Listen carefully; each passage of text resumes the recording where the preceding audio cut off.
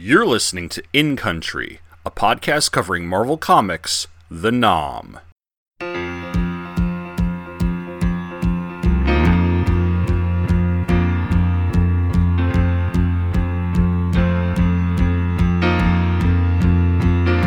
Doctor, my eyes have seen the years and the slow parade of fears without crying. Now I want to understand. I have done all that I could to see the evil and the good without hiding. You must help me if you can. Doctor, my eyes, tell me what is wrong. Was I unwise to leave them open for so long?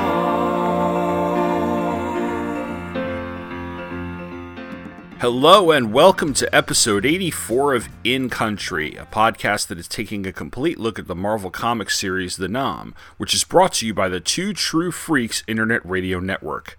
I'm your host, Tom Panarese. This time around, I'm going to be looking at the Nom 74, which is part 2 of the two-part Siege at Onlok storyline, and that storyline takes place in April of 1972. And since I've already covered this month, I'm going to skip historical context one more time and talk about Season 3 of the television series China Beach. Our song this time around is Dr. My Eyes by Jackson Browne, which was the number 24 on the Billboard Hot 100 for the week of April 8th, 1972, which is around the time that this issue takes place. It was Jackson Browne's first top 10 hit. It would go into the top 10 later on in the year, and it was his only top 10 hit of the 1970s. His next big hit was 1982's Somebody's Baby, which was on the soundtrack to Fast Times at Ridgemont High. But it is of note that the 1979 song Running on Empty would peak at number 11. I included this one even though it was much further down the charts than I usually grab a song from, because I'm not only a fan of singer-songwriters from the 70s, but I really do enjoy Jackson Browne's music. If you have a chance to pick up any of his 70s albums or his greatest hits set that came out about 10 or 11 years ago, I highly recommend it. Now, on to the comic. Like last issue, our comic book this time around has two stories. It has a main one, and it has the next chapter of the backup that is called Stateside. The Nom number 74 came out on September 29th, 1992, and it had a cover date of November with a price of $1.75. The cover, by Mike Harris and Mark McKenna, shows Ed Marks in his fatigues and hat surrounded by Vietnamese children while several VC soldiers point weapons at him. It's engaging enough, and Harris and McKenna are pretty solid when it comes to the covers. Our title is Rough Puffs, and our creative team is as follows: Don Lomax, writer; Wayne Van Zant, artist; Phil Felix, letterer, colorist; Tim Toohey, assistant editor; Don Daly, editor; and Tom DeFalco was your editor-in-chief. We open in the aftermath of the carnage that ended last issue. Our team is on the road near Loch Ninh, and there are bodies everywhere. Knowing that they can't stay where they are, Ed Marks, Tex-Mex, Rocket Man, and the orphans they had taken with them from the village head toward Onlok in hopes that they'll catch a break. They walk along the road, and Ed recalls his time with the 25th and decides that he's had enough of hurt and war, and he decides to give Tex his gun. 20 minutes later, they come upon a destroyed ARVN armored patrol. Ed moves from one vehicle to another hoping to find food, but his and the other guy's search of the area is interrupted by the arrival of a tank that begins firing on them, but is then taken out by another soldier who shoots the gunner and puts a grenade in the tank.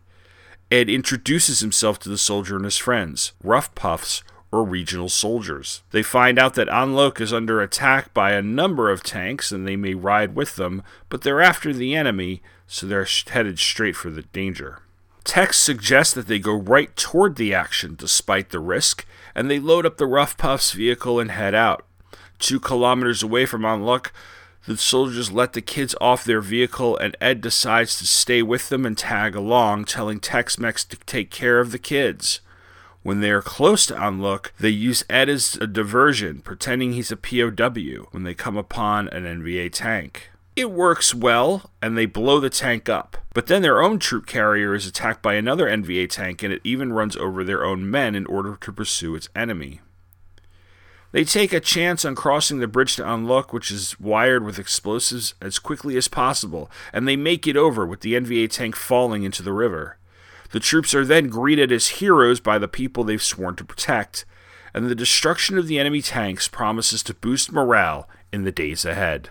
Well, this issue isn't a bad one. It's a bit of a letdown, if I'm being completely honest. The ending of the first part of the story was so brutal. There were people who were dead after being run over, and the guys were just in shock. It's still here in the beginning, but at the end this seems a bit anticlimactic, to be honest. I guess that is realistic in a way. You have this long journey down a dangerous road, and then you have Ed and the Rough Puffs narrowly avoiding death on the road to Anluk. It felt to me like Lomax had to find a way to end the story with the kids somehow, and he just shoved it in there. And like I said, it could have been worse. This could have ended up being Braddock Missing in Action 3. Plus, I do like seeing Ed Marks in the book in this role as a journalist covering the war who has seen the war and is now our reader stand-in, but in a different way. We've seen the war as well. And the art from Wayne Van Zandt is consistent as ever. So while this wasn't a perfect story, and I'm giving kind of a short review here, there also wasn't too much else I had to say about it. I do have to wonder that if the backup story is kind of taking away from Lomax's ability to write a full story, or if he feels he would feel the need to stretch things out, because you have this short backup story in the back, which and the book is not expanding in any way. It's not like the book expanded to 36 pages or anything like that. So maybe that affected the way he was telling it. We're not at the writing for the trade era of comics yet. But overall, the book is still pretty solid. So like I said, I can't come down too much on the main story of the book here, even if I'm not really giving it that much attention.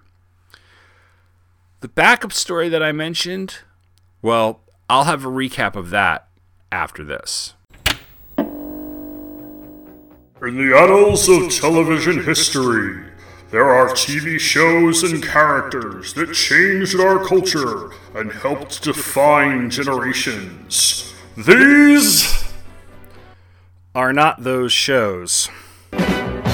It's time to close up the bar, leave the war, and quit your yuppie whining so you can step on board the Enterprise D, run alongside the Hoff, stop time with your fingers, and introduce your family to the Voice Input Child Identikit, because this summer, Pop Culture Affidavit is taking you to the depths of 80s and 90s television with It Came From Syndication! For 7 weeks, I'll be taking a look at a variety of syndicated TV genres, from the lauded science fiction of Star Trek: The Next Generation to the "this was a show?" of Small Wonder.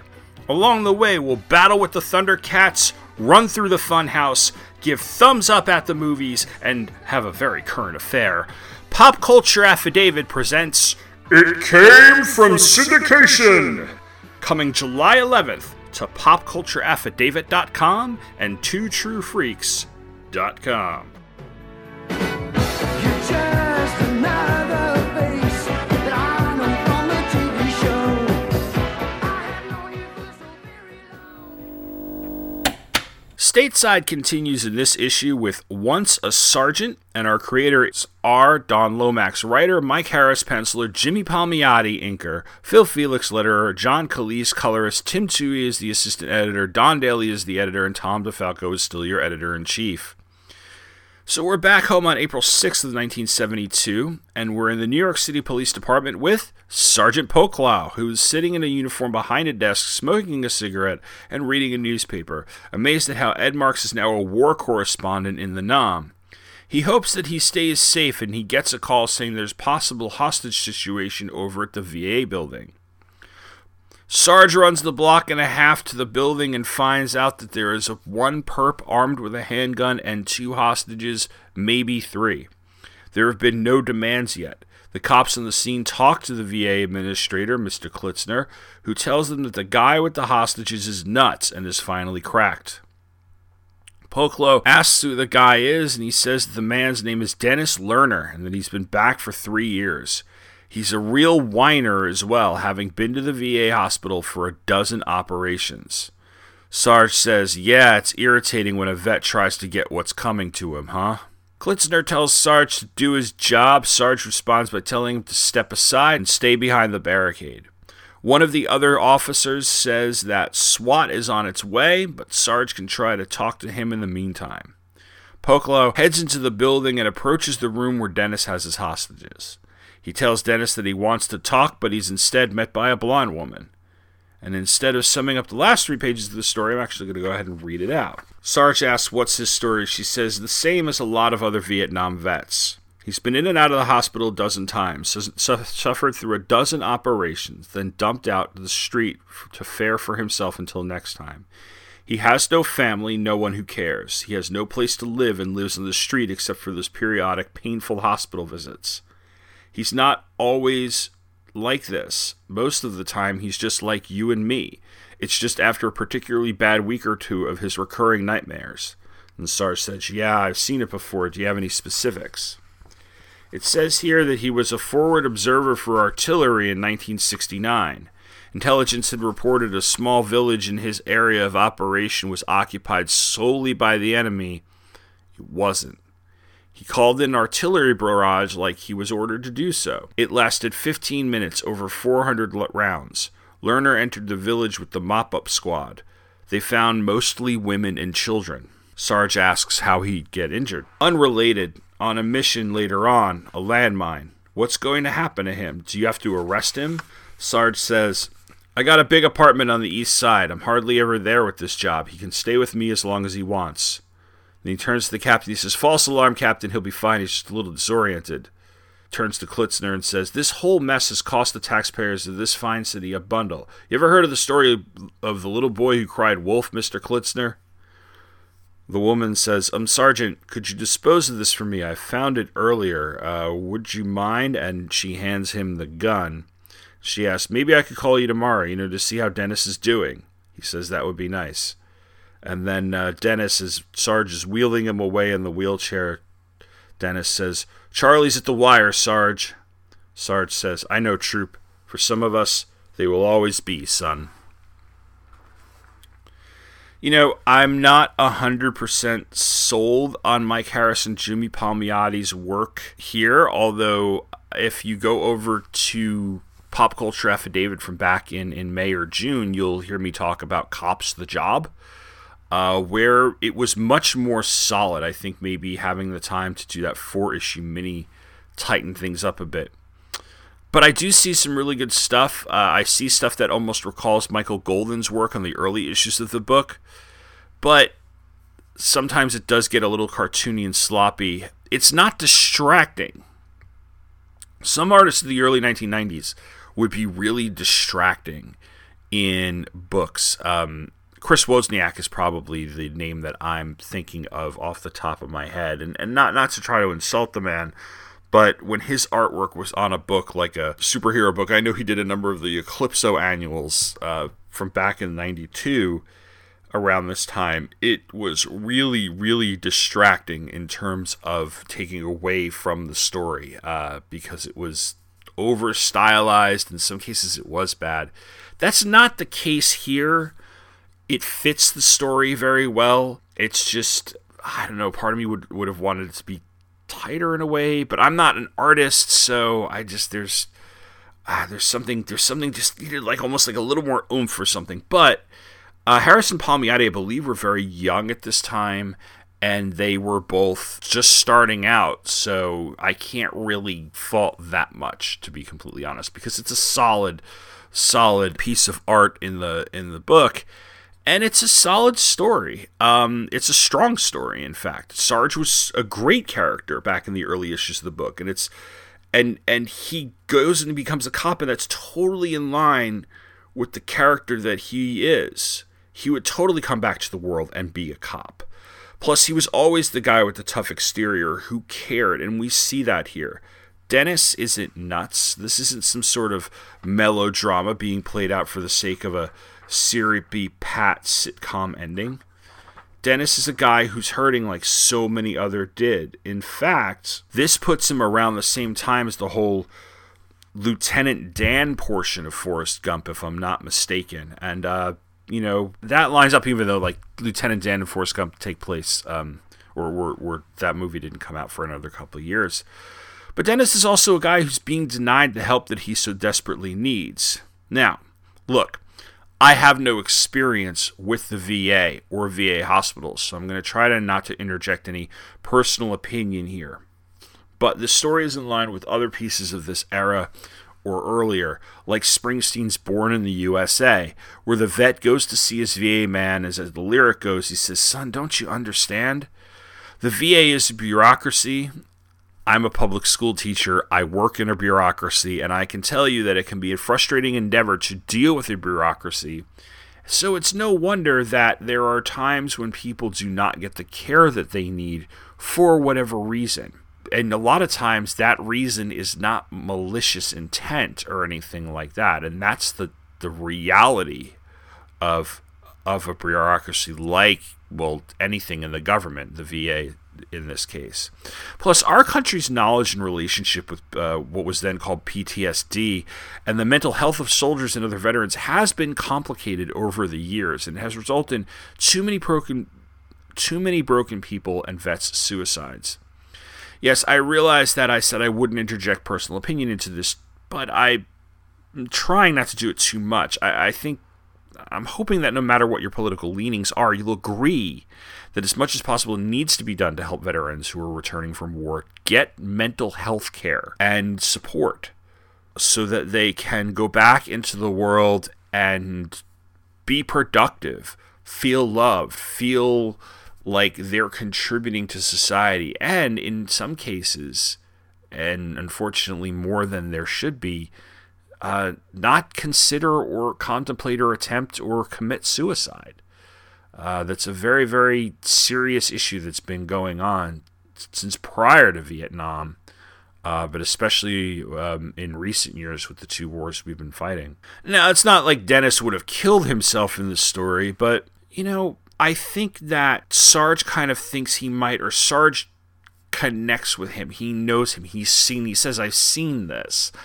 And Poklo, again, he's portrayed by it with having this tough exterior, and I love how he tells the bureaucrat off, and it's actually, that's a great couple of panels. Klitzner is he's almost like a cartoon character, that kind of sniveling little mustache, bald glasses, little bureaucrat, and Sarge is this big guy, and he's like, right up in his face, and Klitzner's like leaning back like, oh my God, don't stop yelling at me. It's a really, really well done panel. But Poklo also has this real understanding of what's going on in these men's heads, like I said. And I read the dialogue here because the woman at the VA center is explaining Dennis, but he's also got Sarge in there responding, and Sarge has a few lines, and Lomax shows that he really gets this character, even if he didn't create the character. And I'm honestly find myself looking forward to these stories as much as the main story.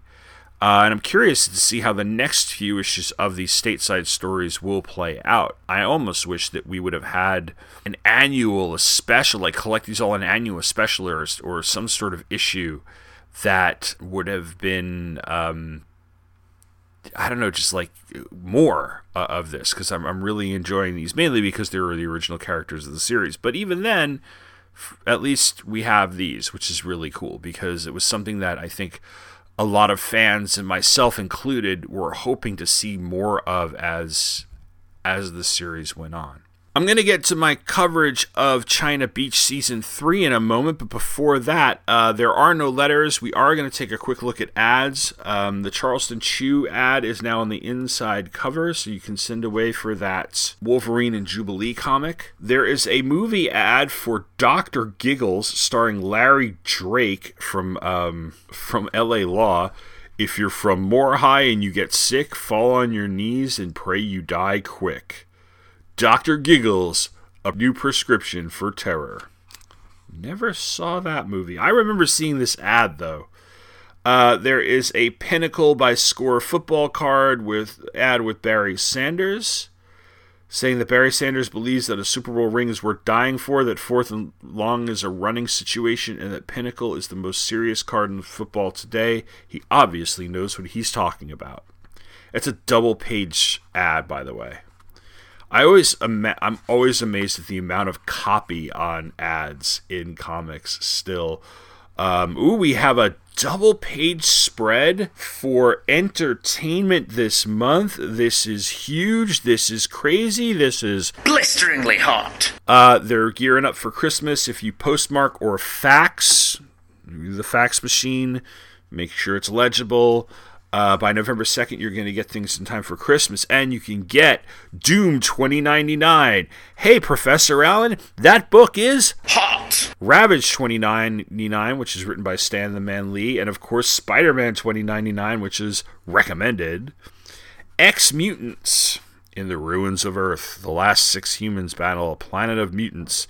This new color title from Malibu ties with a hot new Sega game and should be a huge hit. Blazing hot! Incredible Hulk 400, which has a eye-catching holographics cover. That'll be hot! Pit is finally here. That's created and written and illustrated by Dale, the Hulk Keown.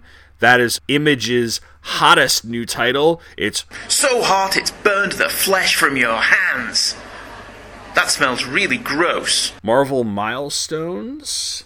I guess these are reprints of old. Yeah, these look like they're reprints of old issues.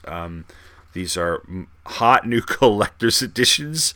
A must-have for all Marvel fans. All right. Predator is crossing over with Magnus Robot Fighter. The Silver Surfer number 75 is highlighted by a beautiful foil embossed cover, like number 50 was, and it features the death of a major character. Oh man, 90s, it's 90s. And Wetworks, it's an all-new Violet Covert Strike team by Whilce X-Men Portatio and Image Comics. Death's Head is by popular demand in an all-new monthly series, and the Executioner storyline, which I'm pretty sure was Xcutioner, but they're spelling it Xect.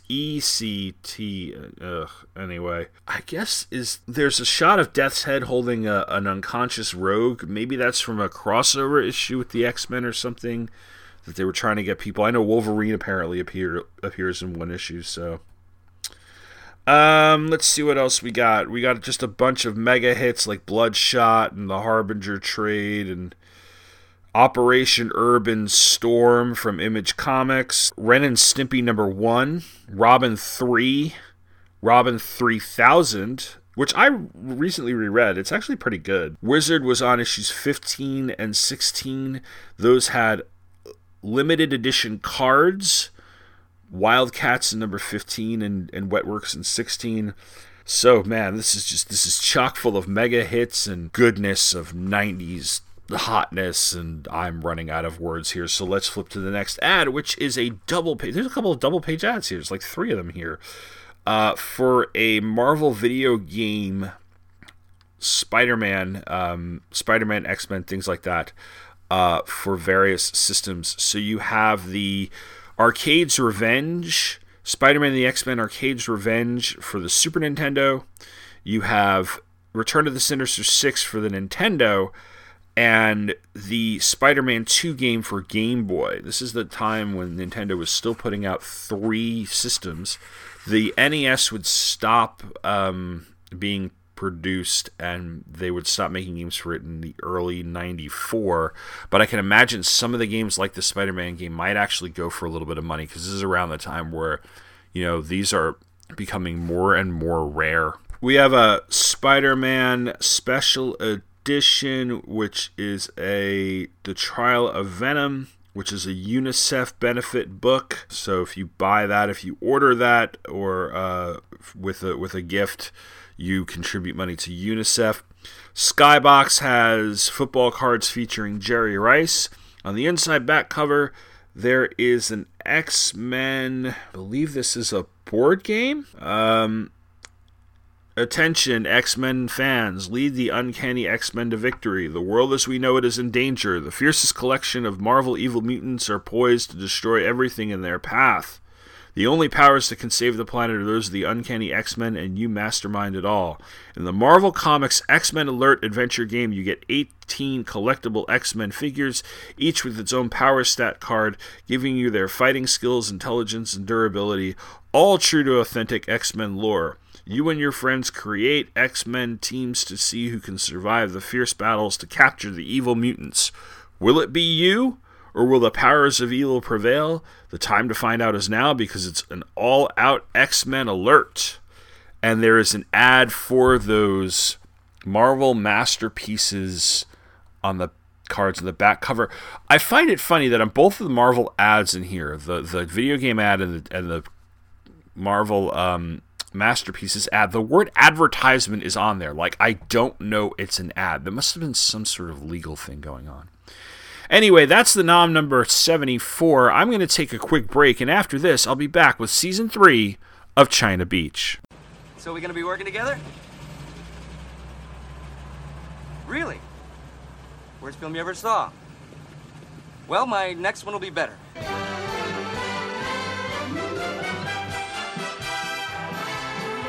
It's the Film and Water Podcast. The Film and Water Podcast covers movies new and old, classic and not so classic. Proud member of the Fire and Water Podcast Network, available weekly on fireandwaterpodcast.com and on iTunes and Stitcher. Hey guys, before we get into the segment about Season 3 of China Beach, I have a little bit of a edit that I need to clear up, I guess. It's not a major thing, but as I was editing this episode and then going into when I was recording Season 4's coverage, I realized that throughout this episode, I referred to the character of Sergeant Bob Pepper, who is one of the characters in the show, as Barry Pepper. Barry Pepper is an actor. He played Roger Maris in the movie 61 with an asterisk. And I keep saying Barry, and I think I had a brain fart, and I looked at it, I wrote it into the script too, so I don't know what the heck was going on. So either way, it's a mistake that kept recurring on my part, and I didn't have the time to re-record all the audio here, so I put this little blurb at the beginning. I hope you enjoy my coverage of China Beach Season 3.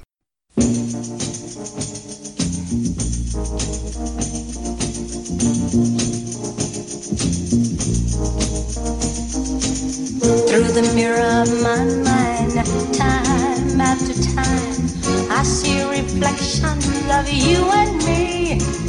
Reflections of the way life used to be. Reflections of the love you took from me. Oh, as I peer through the window of lost time, looking over my yesterday and all the love I gave all is me. All the love that I wasted, all the tears that I tasted, all is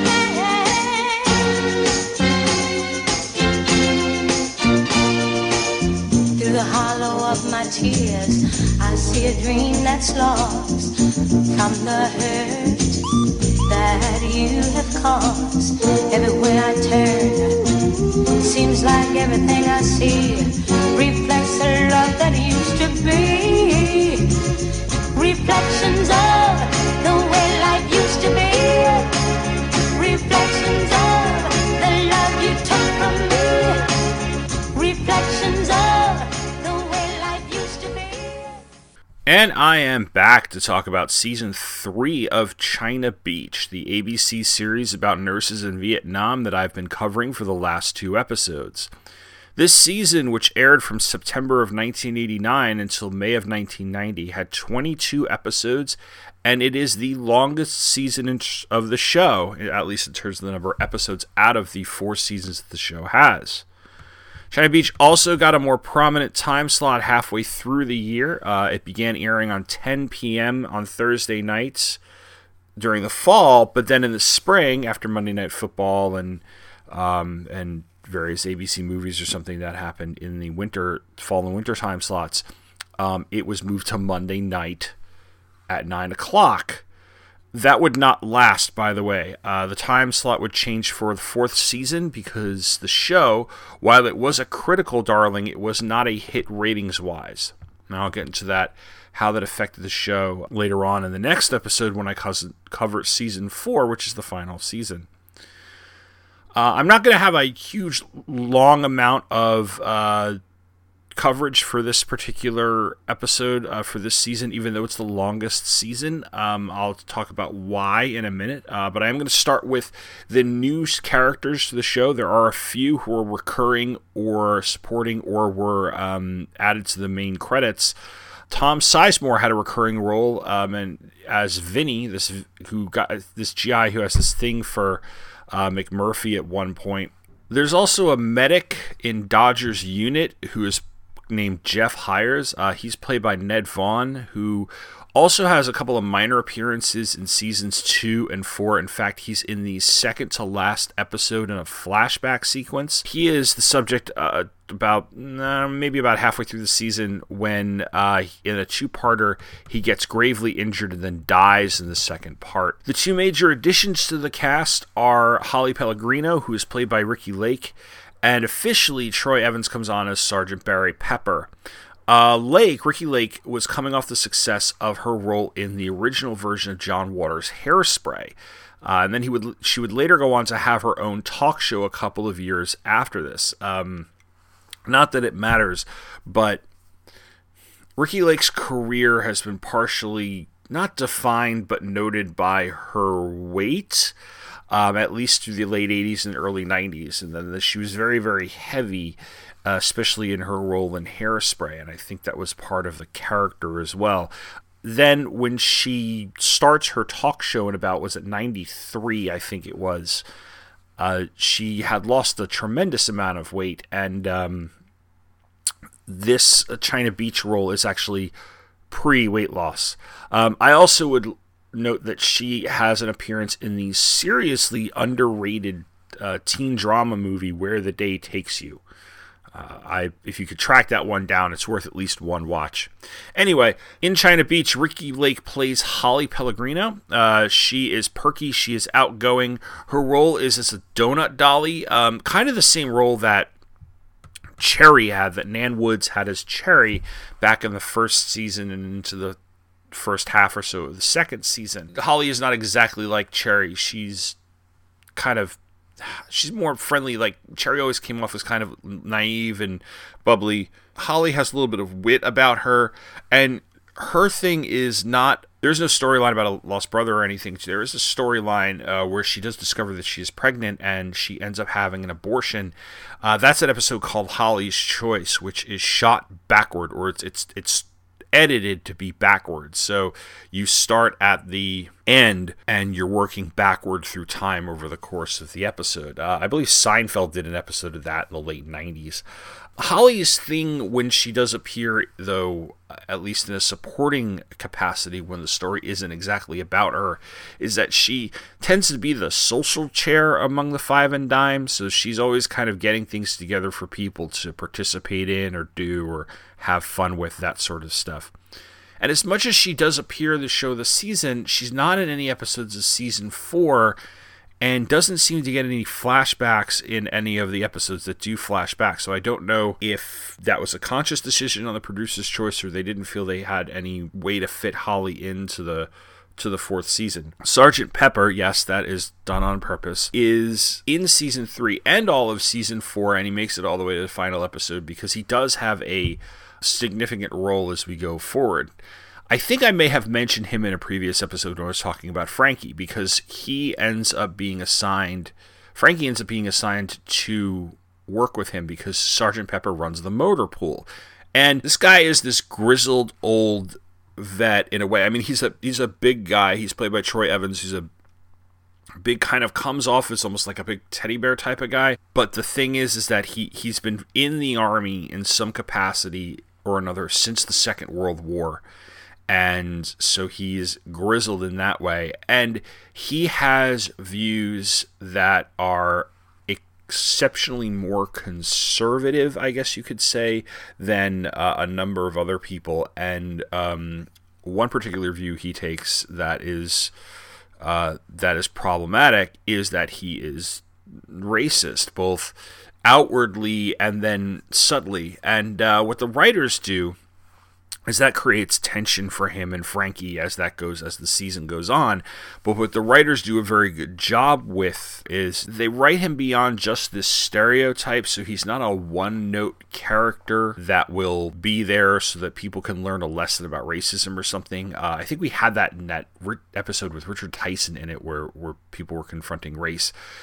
They give him complexity, they make him likable, and they give him character growth.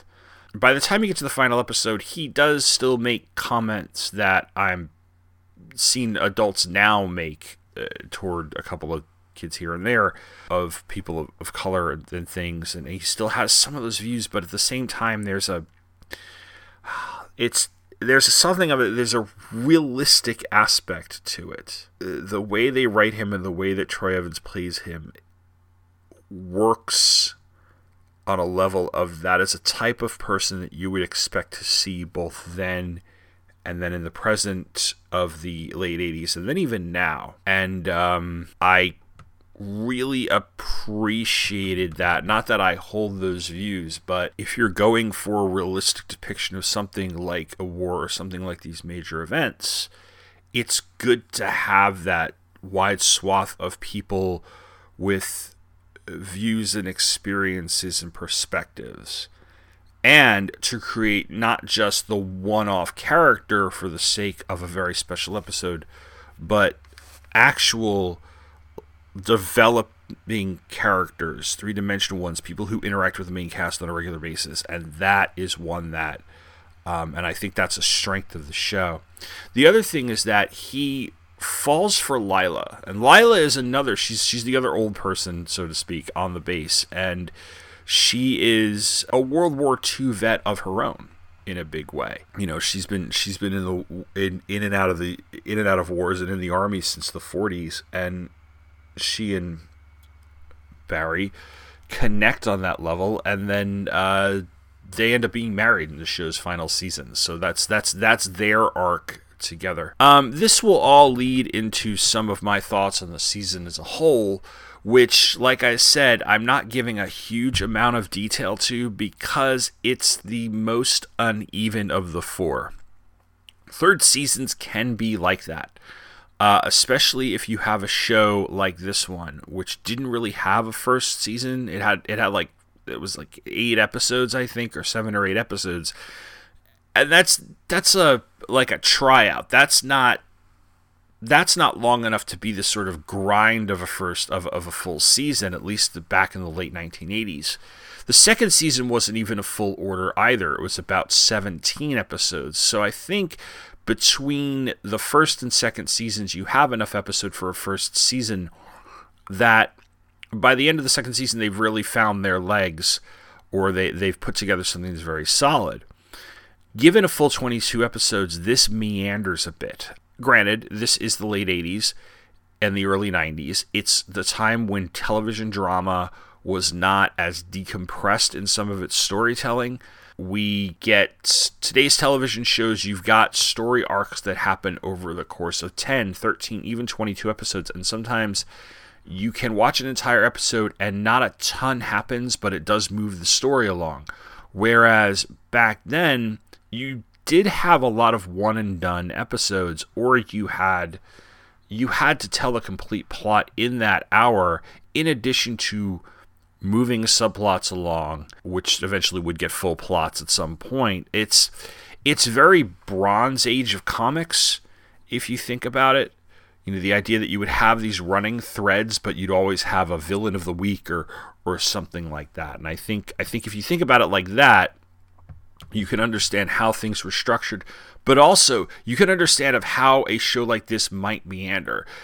As I'll talk about next episode, when the show has an anchor for its whole season or for a long stretch of episodes, like we're trying to get to somewhere, or we're trying to see what happens to these characters because of something we saw at the beginning, it really tightens up and it really, really shines. You don't see that in this season, and I wonder if if they really knew where they were going, or if they were going as they went along. Then again, that wasn't a convention of the day. And whereas season 1 had Cherry's brother, and it had, McMurphy's, reluctance to return and her romance and things like that, and it had a short order. Season 4 going in, it's kind of like this is the last season, or this might be the last season, or at some point in season 4 they were like, yeah, we're done. So what they do really serves to bring us to a satisfying conclusion. Here we're just kind of like, all right, we're another season. And you do see that a lot with third and fourth seasons of shows, especially ones that are trying to settle in for a long haul.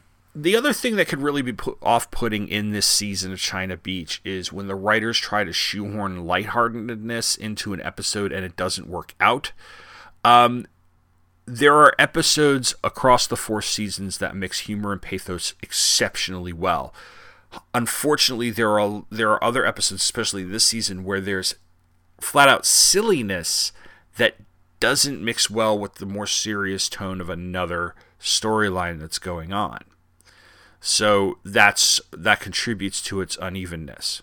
Now, I'm not going to really bash this season. It's still better than full seasons of a number of other television shows. So this is me being critical because it is the weakest season, but even then it's still good. The cast additions are great. Ricki Lake, I do wish Ricki Lake had stayed on into season 4, or at least we had seen a little bit more of her, or in some way or another.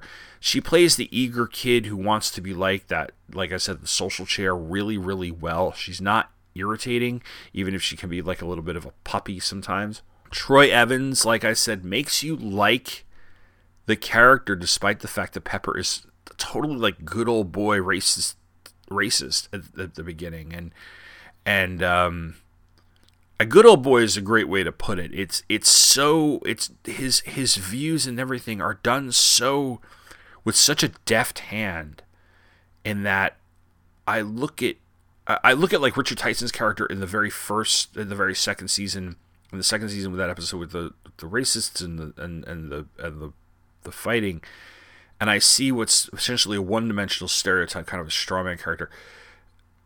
Pepper is somebody I know, or I knew at one point, or I've met, or I've worked with, or I've had dealings with, or whatever. He really embodies that character very, very well, and he's written very well, which is, again, one of the major strengths of the show, this characterization. Ned Vaughn's character, Hires, is a really nice guy, but the death in the middle of the season, I know it's supposed to resonate with the characters, especially Booney and Dodger, who were friends with the guy. And Booney goes, as we go in toward the end of season 2 and 3, and really into season 4, Booney gets mixed up with drugs, especially heroin, and things get darker and darker and darker as the war gets further and further on into the late 60s and into the early 70s, when we do see some flashbacks as we go into especially season 4. But Vaughn's death in the middle of the season, it's good, but it doesn't resonate on the level that I felt that Cherry's did, and I think it's probably because Cherry had been so much a huge part of the cast through season 1, and Hires is like the red shirt at that point, because he's the new guy, and we get to know him for a little bit, and then he's the one who gets killed, and we've seen that countless times. Now, as far as the main characters are concerned, they do get their moments, they do get their character development, especially Dodger. We get a great development of friendship between McMurphy and KC throughout the entire season. This starts with the season premiere, which is called The Quiet Earth, which I believe is a reference to a post-apocalyptic movie. In this one, Casey and McMurphy are taken prisoner by the VC, and they're held in an underground bunker. They're then forced to help a wounded VC leader. McMurphy has to actually perform pretty much surgery in conditions that are just absolutely terrible. This is almost like a bottle episode, and if you're unfamiliar with the concept of a bottle episode, this is where in a comedy or a drama, the entire action of the episode takes place in one setting or one room. And a lot of times these are put together, especially with dramas, because the producers have run out of money, or they need to cut costs for one of the episodes that they have. So they have everybody like, you know, the villain has locked them all in this room and now they're all going to hash out their differences, or we're going to 12 Angry Men this, or that episode of Friends where the entire one episode takes place in Monica and Rachel's apartment. They're all trying to get ready for Ross's science thingy, and Joey walks in where he's wearing all of Chandler's clothes, and could I be wearing any more clothes, and etc. So that's a bottle episode. A lot of the Quiet Earth, the premiere, takes place in that bunker, which makes it feel like we're in that, and it gives us this claustrophobic feeling, and they don't go for any elaborate set changes or anything like that, and it works really, really well. It's one of the stronger episodes of the season. Then the McMurphy-KC relationship develops even further toward the season's end in 2 episodes, one of which is really, really solid. That one is called Phoenix. It's the 19th episode of the season. In this one, KC gets involved with a CIA guy, and she ends up getting thrown in prison. McMurphy has to provide an alibi. McMurphy's bailing KC out, and McMurphy's being there for KC moves on into the 4th season, especially when we have some flashback episodes where McMurphy is on a downward spiral of her own as her final days in her final months in Vietnam, and KC has left the Five and Dime and is trying to make a little bit more of a life for herself, and the worlds are kind of colliding where she is more frustrated with her friend's situation than she is helping. And Mark Helgenberger plays this character who has a heart but is ultimately out for herself because she's very, very guarded because of things that have been in their past really, really well. And she stays true to the character all the way really until the end of the series, and I'll talk about that next episode. The finale is this episode called Strange Brew, and it's this trippy like Lost Weekend episode. Another sort of like bottle type of thing where most of the cast is off. They only have the 2 of them and another person on the episode. And there's like McMurphy and KC having this weird Vision Quest sweat lodge thing with a Native American spirit guide. It works to develop their character, but it's an episode that you're like, I don't know if this episode really works. And the whole like Native American spirit quest thing has been overdone in television drama and shows anyway. So that's where I was kind of like a little bit side-eyeing the season finale. Moving on, though, McMurphy, who is usually the source of a number of serious plot lines, does get a couple of chances to be part of the comedic subplot. Dana Delaney gets a chance to stretch her comedic chops in a way.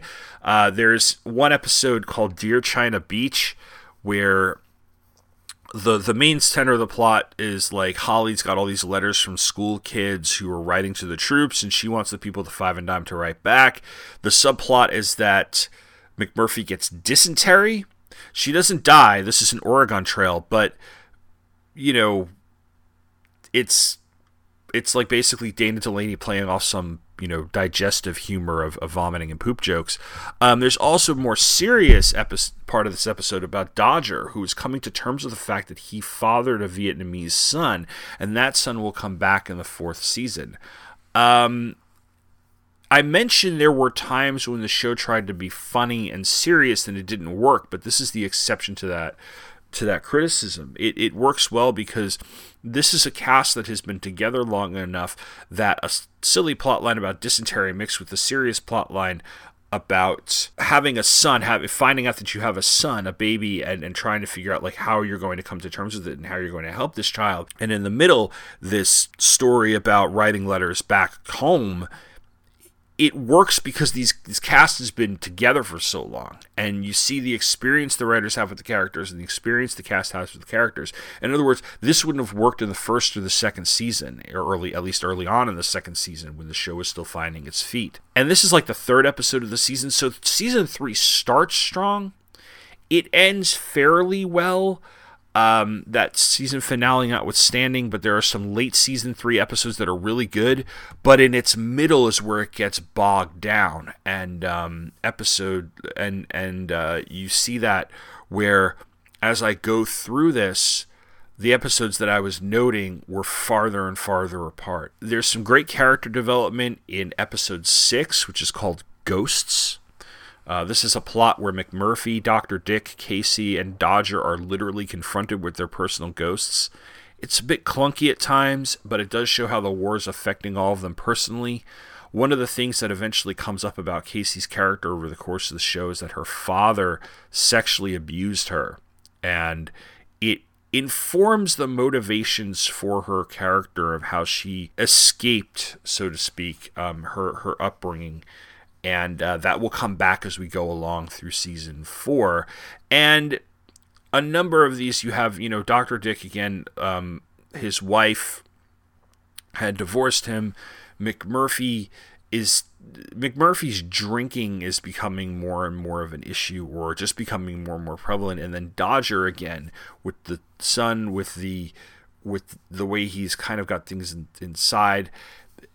Like I said, it's important character development. The way it's executed is both well done and not. But if we go to 13, we have an episode called Souvenirs. This is like that episode in the second season called Vets, which was a really strong episode. Vets featured real-life interviews with Vietnam veterans, and that's the same thing that's going on here. But what this does, instead of just basically be a clip show with interviews, this mixes in an actual plot. So we have all these interviews with Vietnam veterans, and it's mixed in with a narrative of Dodger finishing up his tour in Vietnam. And it is one of the strongest episodes of the season. You have this real-life testimony, which works so well in the second season in that episode, but you also have a plot that moves things forward, and you didn't get that in Vets. But then again, that was them taking a chance on an idea they had, especially in the second season of a show, like I said before, that was finding its feet. Now, we have some really good writing. We have some really good characterization, even better because it's settled in. There's experience here. We know these characters well, and Dodger is going home. And we get him going home in the episode, the Thanks for a Grateful Nation. He returns home with his son. He begins to adjust to life back in the world. And then his friend from back in the world gets his draft notice. And the storyline surrounding him concerns his dodging the draft. The fact that he is going to run. He's going to flee the country instead of reporting for duty. And I have to admit, stories like this one were ones that really appealed to me. I don't know if it's because I've been reading this comic book for so long and watching other movies about Vietnam, and I've been getting a little combat weary in a sense, although I don't know if that's appropriate to say. But looking at the greater context and the greater world of these characters as we get through the second half of the 4 seasons of the series ends up being one of China Beach's greatest strengths. I think back to Tim O'Brien's The Things They Carried, which does much of this really well. It takes a look at people before, during, and after the war, and it makes more than a few, it has more than a few battle scenes, but it gives us a whole picture. And what this does in China Beach is it not only gives us that whole picture, but it also establishes continuity. I'm a comic book fan. I love continuity, or at least I know continuity. Sometimes I don't like continuity. But this establishes continuity across the years. And if we just set everything in the 5 and dime and didn't go back and forth, and we didn't look at things how they were and how they will be, we would just get constant, kind of the same thing over and over and over and over again, and it might get stale. Especially since we had a show that did that for years during the 70s. We had MASH. And China Beach and MASH aren't the same show, but when you're putting on a show about nurses in Vietnam and you had a very successful, exceptionally done, very highly rated show about doctors and nurses in the Korean War that really had only closed about 5 years earlier than when China Beach premiered, you're going to get those comparisons. So China Beach does its best at trying to set itself a little bit apart from being just MASH in Vietnam. And I think it does that with these flash forwards and flashbacks, especially as we'll get into the next season. Now, speaking of that, we do have a flashback episode. It's episode 20 of this season. It's a flashback episode called FNG, which stands for Effin' New Guy. And it's a flashback to 1966 and shows McMurphy arriving in Vietnam. This is an episode that is done really well. Honestly, this could have been the season finale, but there were a couple of episodes after that. And we'll get some of McMurphy's early experiences in the 4th season as well, especially when Dick flashes back to how their relationship was established and grew over the course of those first few months of the war. Now, that's a really quick overview of Season 3. There's a lot in there. I still think it's worth watching, even if I think it was uneven. But I would say if you work your way through it and feel like it's becoming a bit of a slog, it kind of does. Again, China Beach is a hard show to binge. There's a lot going on in each episode. There will be times when you do want to watch the next episode because I want to see what happens next. And then there will be times where you're like, nope, I'm good. I can come back tomorrow. That's fine. Remember, the show is designed to be viewed week to week, not designed to be watched all at once. So I still recommend checking it out and just taking your time and making your way through it. Now, there are DVD extras on Season 3. They're still strong. The booklet in the DVD set for Season 3 has a letter and introduction by Robert Picardo, who played Dr. Dick Richards. There's an interview with Dana Delaney, who talks about how China Beach helped her grow as an actor, and she hints at the flash forwards that are a big part of Season 4. Nancy Giles, who plays Frankie, is also interviewed on these bonus features, and she talks about how she auditioned without a script, and how she enjoyed the episodes where she sang, which are several episodes of the show.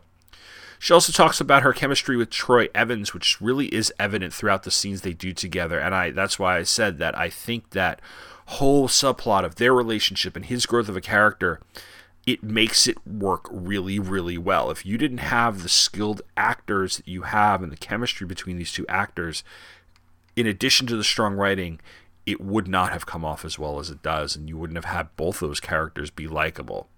And finally, there's an interview with producer John Wells, who talks about the show's accuracy, as well as a gag reel. And now I'm going to close this out by reading another letter. This one's from the Tales from the Five and Dime bonus book that's in the DVD set. This is from Ellie Whitsett. She writes to John Sackert Young, who is one of the creators. She says, I married a casualty of Vietnam 20 years after the war, a spiritual casualty whose wounds I could not see. He was running when I met him, but I couldn't see that then. For 2 years I lived in his pain, not understanding, not knowing, and then he vanished from my life. Now I see China Beach and I begin to understand.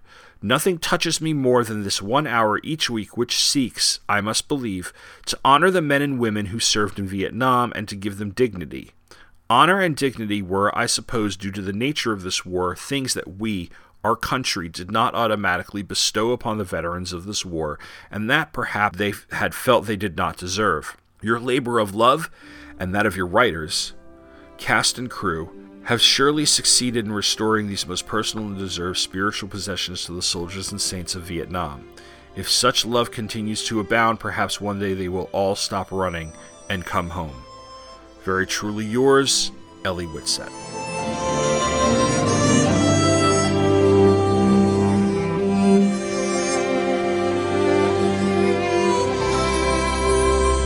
And that'll do it. Was a short look at Season 3, a short look at 74, but next episode is going to be a longer one. First of all, I've got the extra-sized issue 75 of the Nam, which is several stories in one issue that cover the My Lai massacre. And I am going to talk quite a bit about Season 4, which I've mentioned several times in this episode, because it's the last season of China Beach, and it's really, really good. It's a strong finish to this really, really strong show. So, until then, don't forget you can follow me on Twitter at PopAff. That's POPAFF. Don't forget to rate the show in iTunes and write write me an email. I know I'm getting these shows out is a little more infrequently than I used to, but I'm trying to get back on a regular schedule so I can finish this out strong as we head to episode 100, which is about 15 or 16 episodes away. So if you've been here from the beginning, thank you very much. If you're just coming on now, I hope you're enjoying this. And again, thanks for listening, and take care.